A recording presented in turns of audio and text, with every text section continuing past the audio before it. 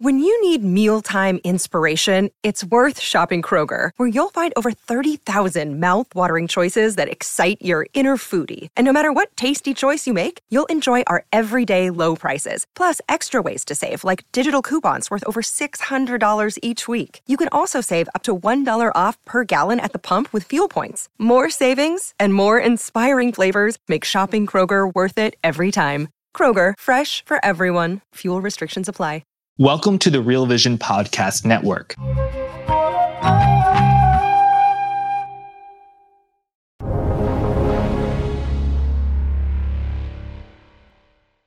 Welcome to the Real Vision Daily Briefing. It's Thursday, October 14, 2021. I'm Ash Bennington, joined today by our own Jack Farley. Lots to talk about.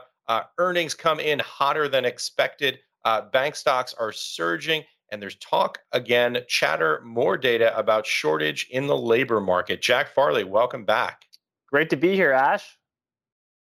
Great to have you. As always, Jack, what are you looking at right now? Well, I think it would have to be earnings season. It began in full on Monday. And since then, I think something like 20 companies have reported, and all but two of them have posted earnings beats. That's the actual earnings per share is higher than the number. A few standouts today. Walgreens was up 6% because it absolutely blew it out of the water. Delta Airlines is actually making money now again. If you can believe it. The big banks are reporting what on the surface are great numbers, all big beats, huge, record revenues, record net incomes. But there is some stuff beneath the surface, like slowing loan growth. That I don't like in particular. I guess today's an everything rally, Ash. The S&P.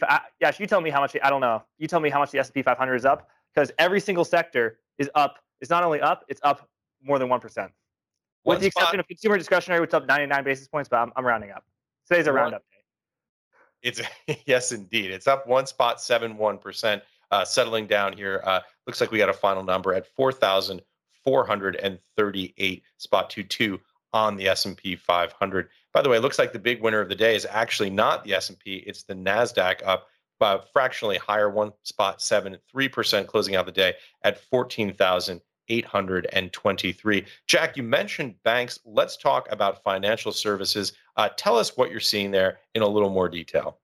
Well, Ash, the good news is there's a continued frenetic activity in mergers and acquisitions, in capital markets raising, issuing bonds, issuing equity. That is arguably the hottest it's ever been. So that is a total growth engine for the banks, and that is why you're seeing green on the screen. The bad news, Ash, is actually it's slowing loan growth, and this is something that banks have struggled with historically. They're just not lending their money out. They're making money other ways, and perhaps sort of new ways, like you have stocks, Ash, and I'll lend money to you securitized by that stock. But in terms of like, you want to start a business, we're going to lend to you, that sort of simple old school style business, that is not happening.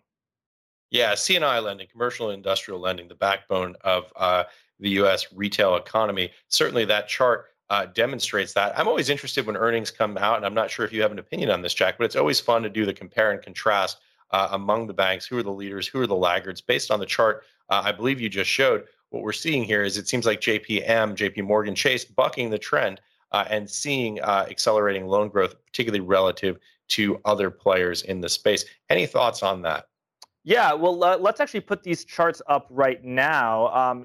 This is the total 1-year growth in deposits. So you take deposits right now, you compare what was deposits a year ago, and you take the difference. You can see that deposits absolutely exploded higher starting during the coronavirus of 20%, 25%, 35% year-over-year growth in deposits. That is not normal, needless to say. And I think it's a result of two factors. The first is that the country was awash in liquidity because of the Federal Reserve. And the second was that people's incomes were actually high, and personal saving as a percentage of income was extraordinarily high, which no one expected in February and March of 2020, but it actually did prove to be a fact. Since then, it's moderated somewhat, 20%, 15%, 6% respectively for JP Morgan, Bank of America, and Citigroup, but still well above normal levels.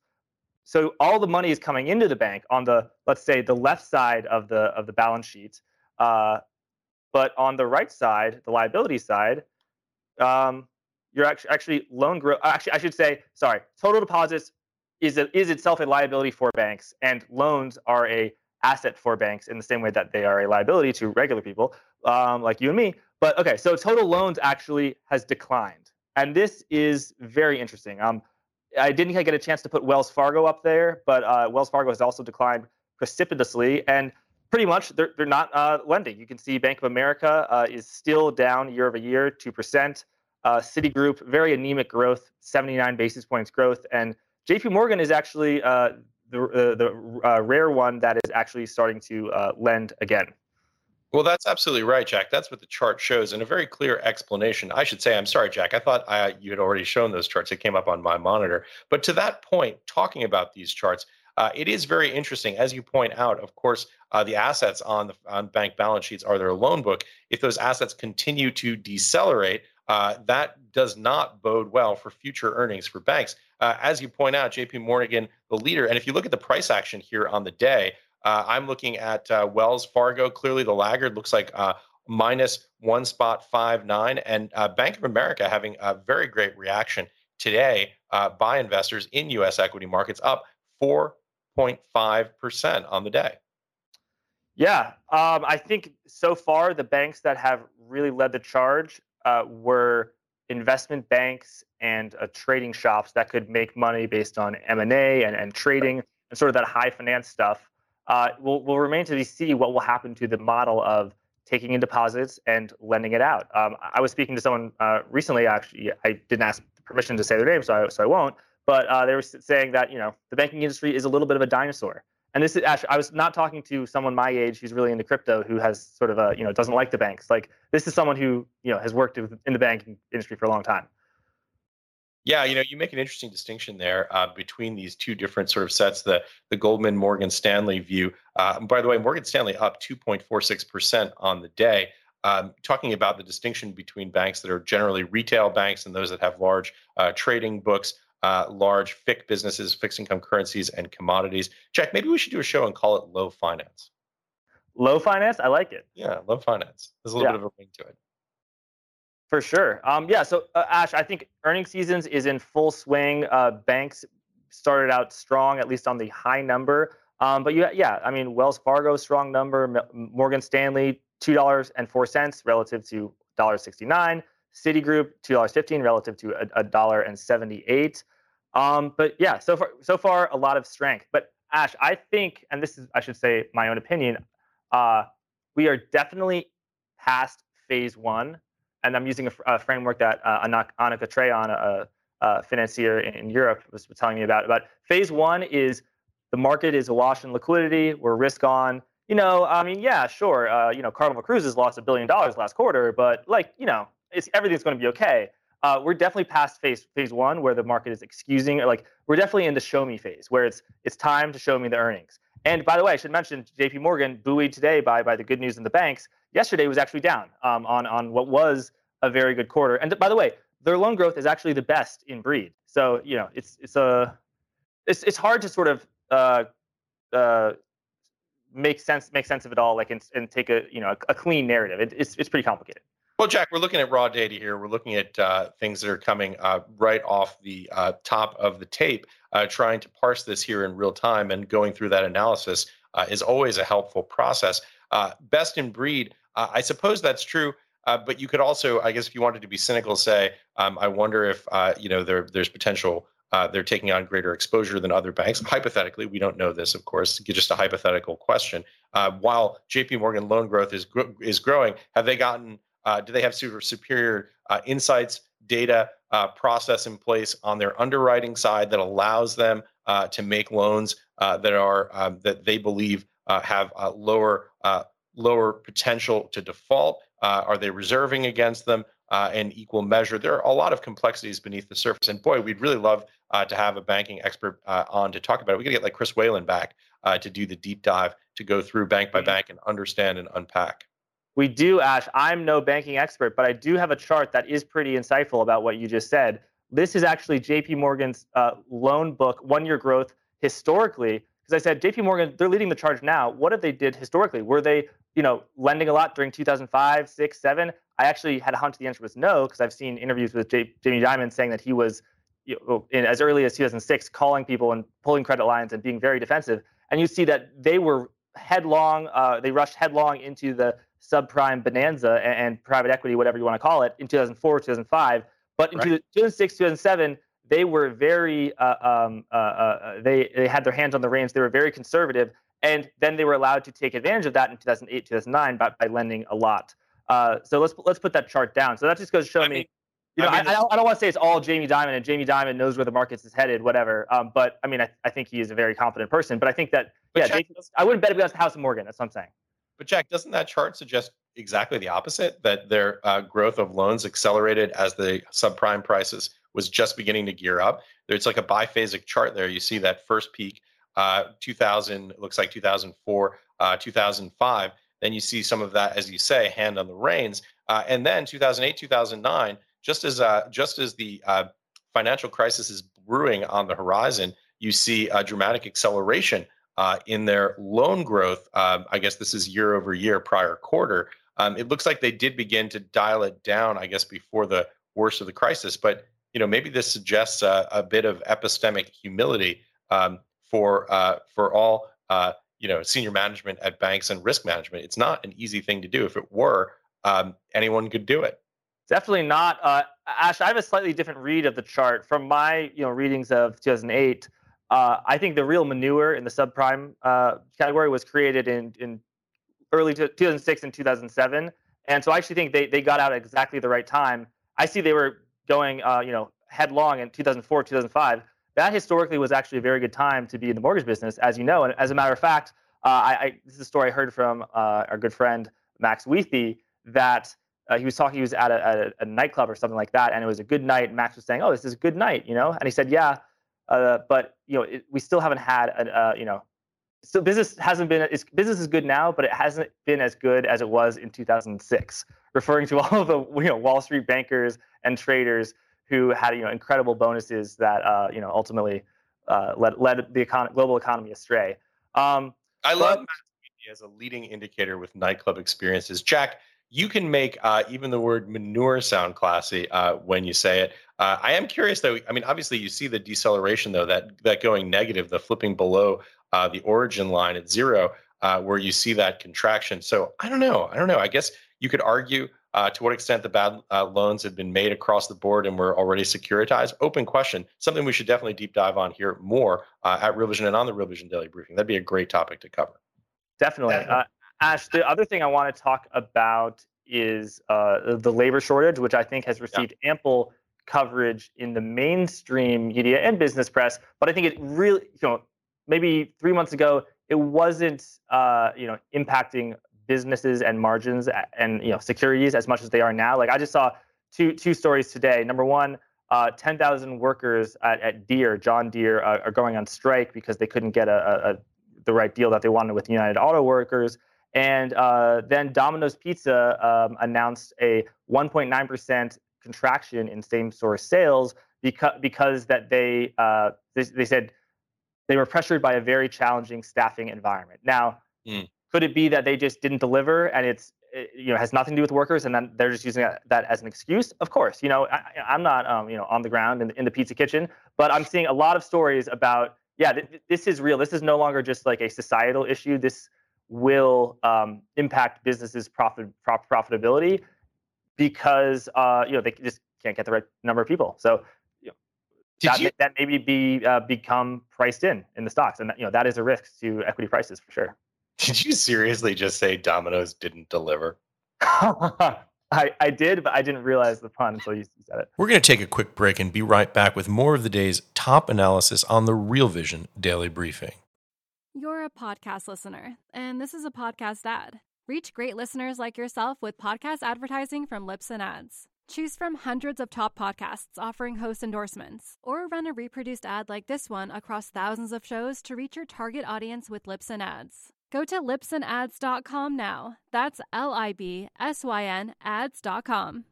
Welcome back to Real Vision's Daily Briefing. Let's get right back to the top analysis of today's markets.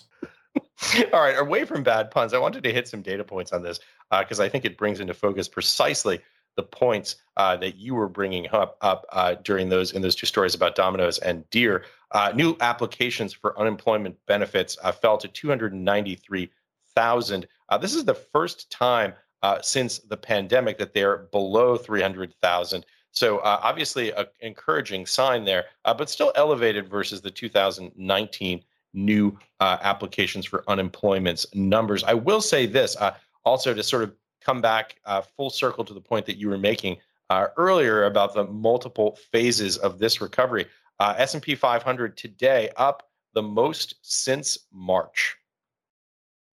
Oh, wow. Really? Yeah.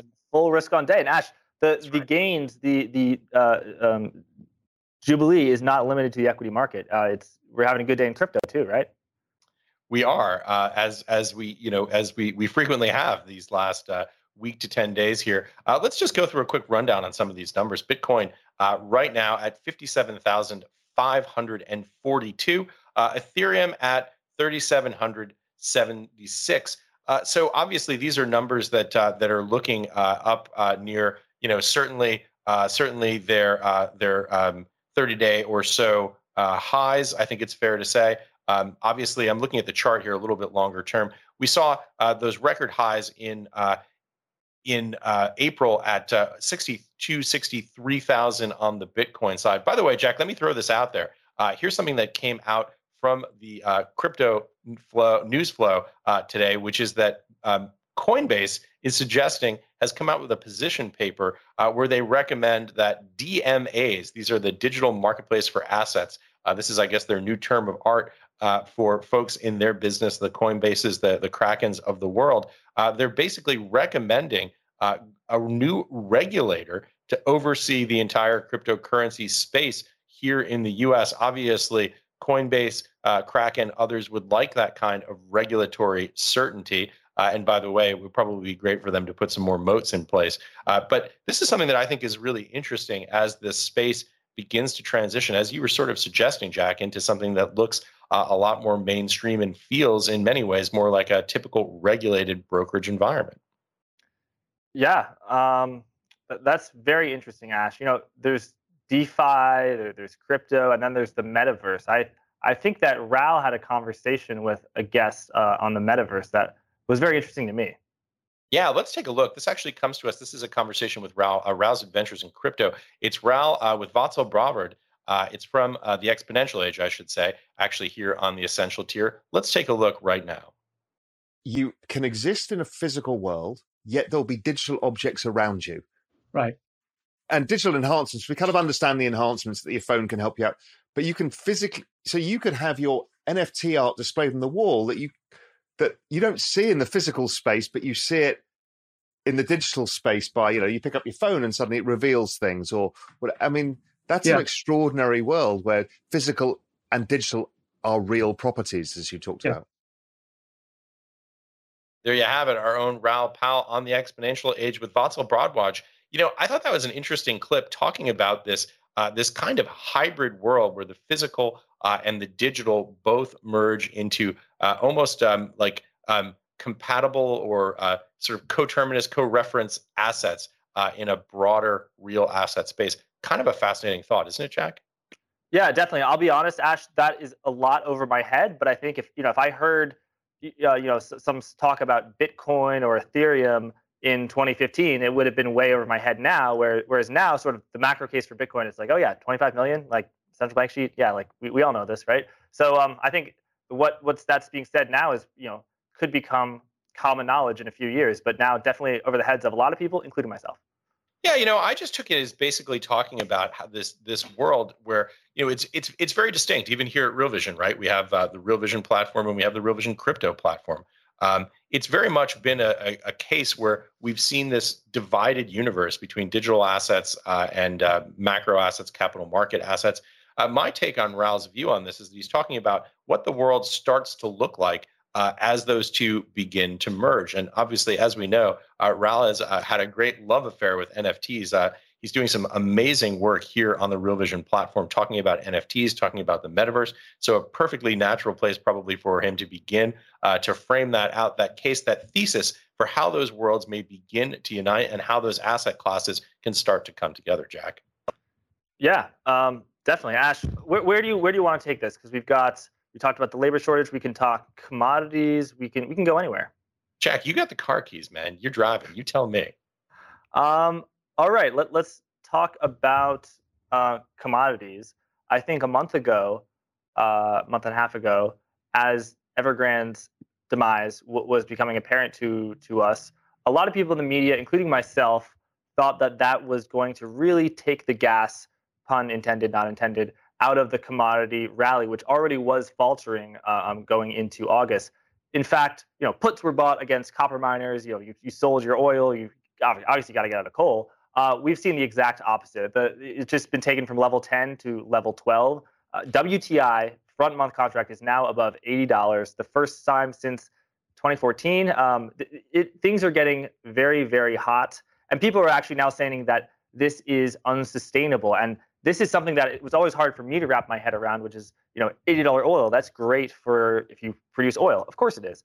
But it is, in a sense, contractionary on economy, because if you have to pay $5 at the gallon, you're going to consume less gas, and then that will have ripple effects throughout the economy. So I think that high commodity prices are good for a very small selection of equities, but overall, it doesn't really benefit anyone but them.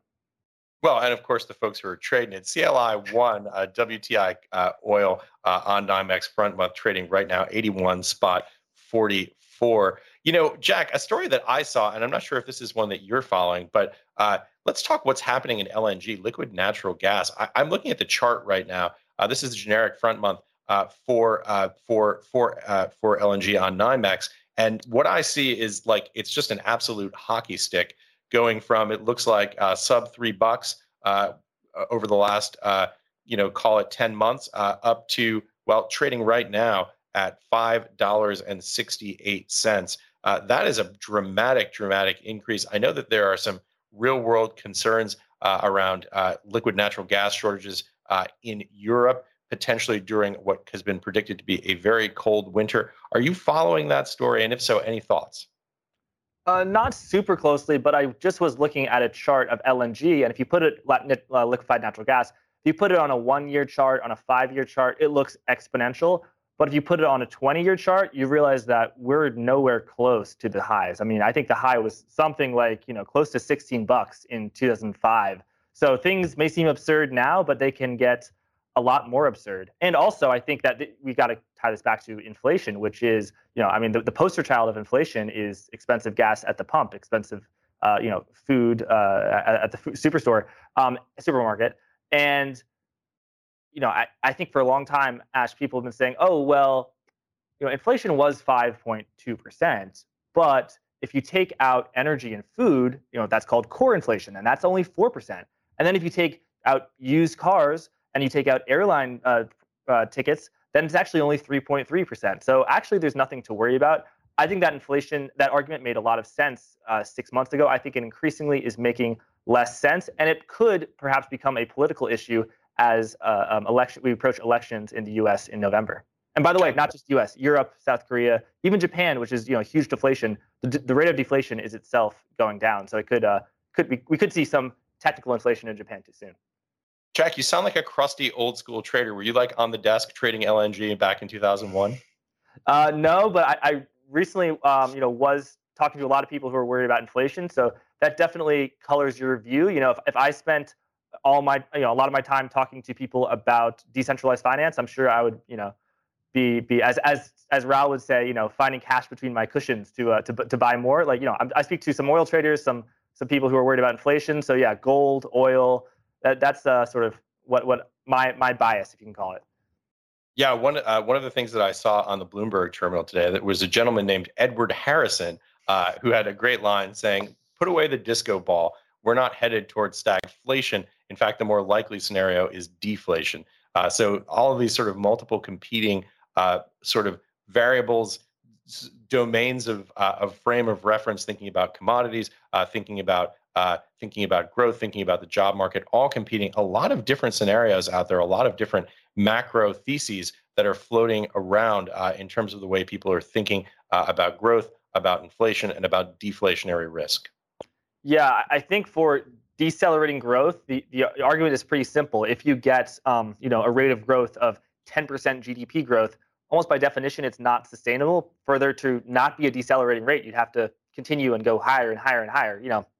There's only so far you can go, and when you have 10% GDP, pretty rarefied air. Likewise, if retail sales is growing 30% year over year, is it a contraction if it goes down to 22%? I guess technically yes, but also that is remarkable growth. So I think a lot of intelligent economists are using 2-year rates of growth because I think COVID just messed everything up, because it's base effects. If people have heard that term, it's March 2020, the CPI was very low. So then in March 2021, inflation CPI is going to be a very high rate of change.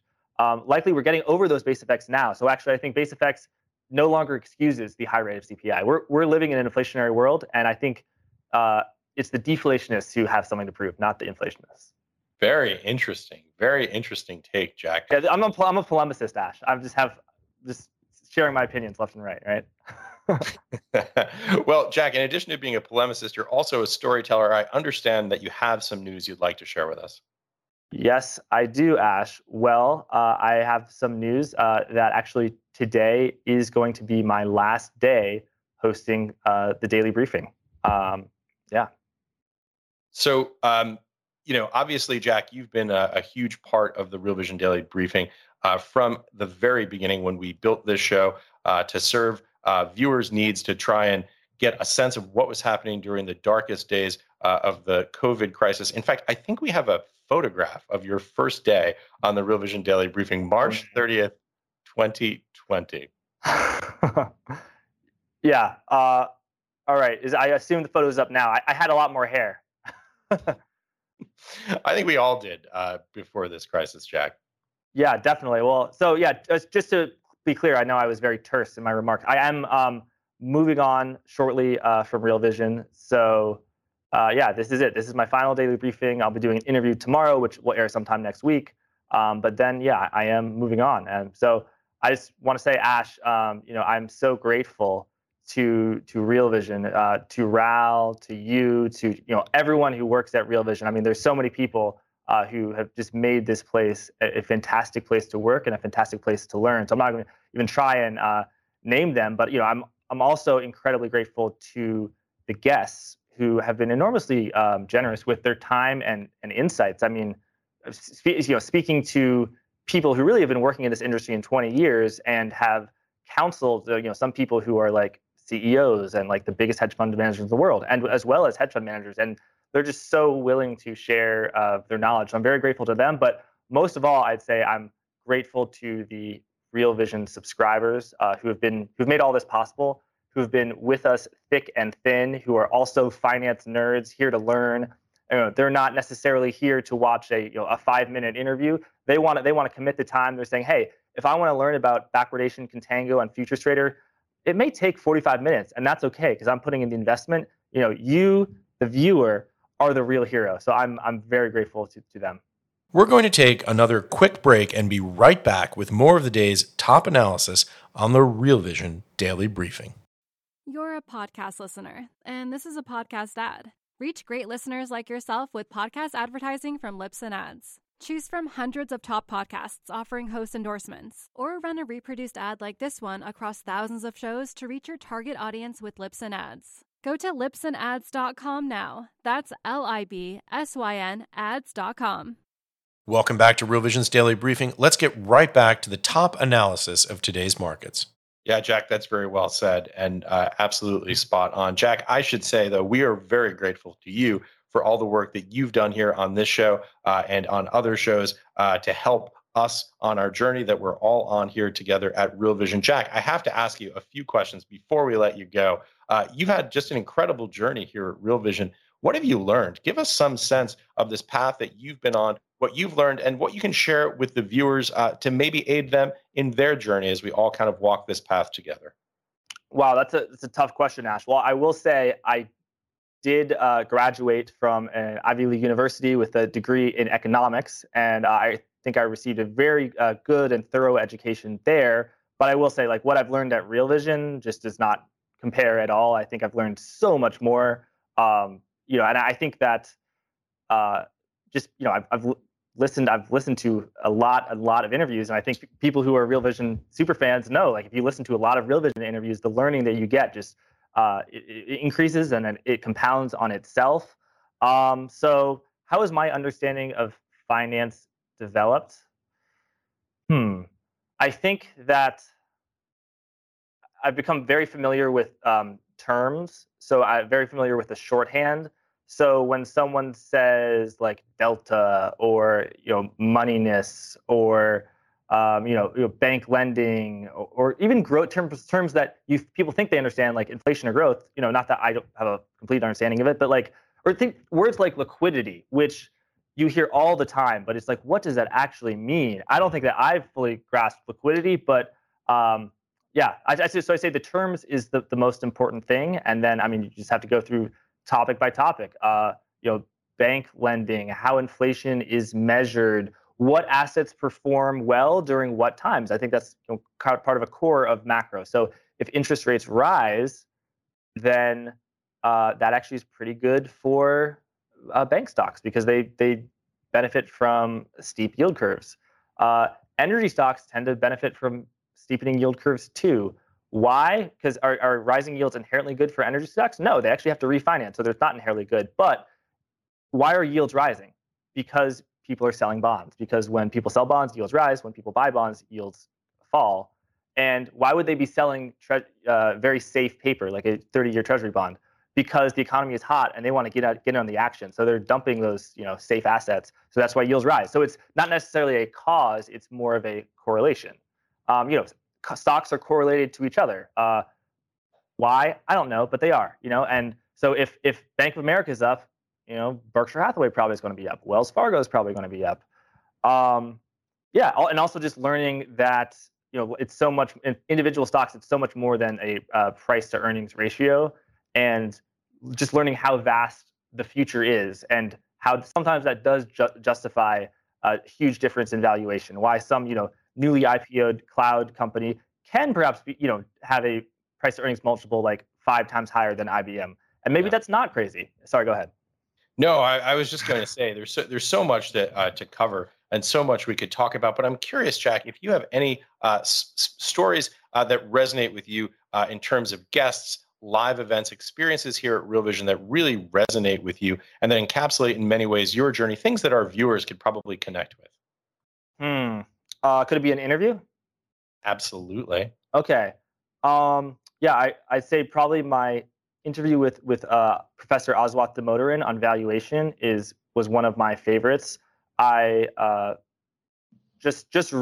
really got a technical sense of discounted cash flow, which I've heard that term used a bunch. And that is one thing about Real Vision and working at Real Vision is you get very for me, like, you get broad, but because macro is like sort of opposed from like in the weeds, but I like in the weeds too. So I just learned so much about valuation with Aswath Damodaran. I'd also talked to Anne Stevenson Yang on Evergrande, a short-selling researcher who's worked on China for many, many, many years, and she was putting out reports on Evergrande as early as 2014 about how they likely didn't have as much cash in the bank as they did. So she really opened my eyes to just how business is done in China and how finance is done.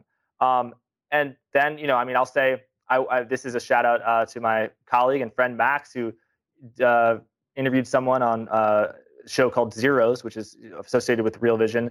And actually, he interviewed Anne Stevenson Yang too. That's why I thought of it, about how there was someone in China who the company is called Faraday Future, and the founder was essentially kicked out of China. He's on a list. He can't come back to China. And China, has pretty shaky financial regulatory rules. But this person is alive and well in the United States, and they have a SPAC that is de-SPACed, and it's called Faraday Future. And America is not this bastion of financial rectitude. Definitely not. So I'd say those two interviews. Sorry, I know I'm rambling a little bit. Well, it wouldn't be 2021 if we didn't get the word SPAC in there. Jack, you were going to be a superstar no matter what you did. As you say, economics degree from an Ivy League university. By the way, I should say there's hope for the rest of us. While you were doing that, I was almost certainly doing keg stands and not paying attention to markets. But Jack, it's been such a pleasure to have you on the show. It's been a pleasure working for you. I know that everyone here at Real Vision feels the same way. I'm looking at the comments right now from our viewers. What are the people saying? I mean, they're grateful to all that you've done. Lots of stuff, lots of questions, and Jack, it's just been great to have you doing this with you. It's been a pleasure from the darkest days of the crisis through the recovery to where we are today. It's been a pleasure building this show with you. It's been an absolute pleasure working with you, Ash. You and Ed were senior people to me, and you were very talented. You helped build. I mean, not help. You really were the driving force behind the Daily Briefing, especially in its early days. And you could have sort of shooed me away as, oh, this kid, he's kind of like asking a lot of questions and he thinks he can make charts, whatever. But you actually not only, didn't sort of hold me back, but you actually like encouraged me to grow and promoted, me. And I'm so grateful to you and Ed for that opportunity. And also just for the Daily Briefing, which I think is a phenomenal show. And I think it was, phenomenal before I started being involved with it. I think it will be phenomenal after I started being involved with it. I will add, though, that it's definitely changed so much. It was sort of forged in chaos. It was born in the cauldron of the COVID crisis. And the actual beginning of it, of the Daily Briefing intro, the news wrap, initially, this is dark to say, but it was about COVID infections and COVID deaths. And now it's, morphed into something completely different. So I think the Daily Briefing, as much as it's a staple in people's lives, I think it is something that is not static and is always changing. Jack, I appreciate you saying that. By the way, the reason I gave you such a broad leeway was just pure naked self-interest. I sort of suspected that someday I'd end up working for you. So build the good relationship now. Yeah. Well, I have people who we've hired at Real Vision who are interns who are phenomenally capable, who I have the same self-interest and I've supported them out of my pure greed. Jack, we've got to wrap here, but I'm going to give it to you. Last word, 30 seconds, final thoughts. Oh, man. I always joke with my coworker and friend, Nick Correa, when we do the exchange on the Real Vision Exchange. We do this show, The Breakdown, which unfortunately may no longer happen.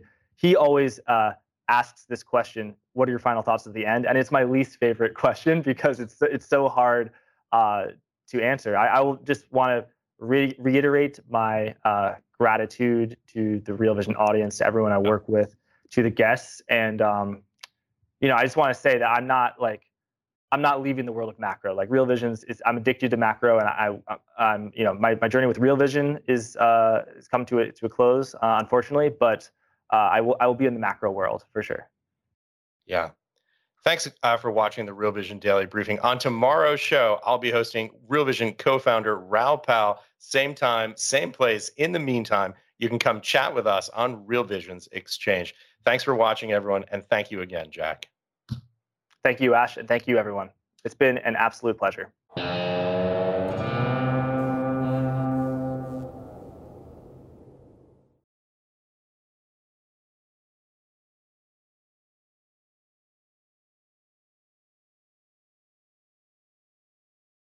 You're a podcast listener, and this is a podcast ad. Reach great listeners like yourself with podcast advertising from Libsyn Ads. Choose from hundreds of top podcasts offering host endorsements, or run a reproduced ad like this one across thousands of shows to reach your target audience with Libsyn Ads. Go to libsynads.com now. That's LIBSYN ads.com.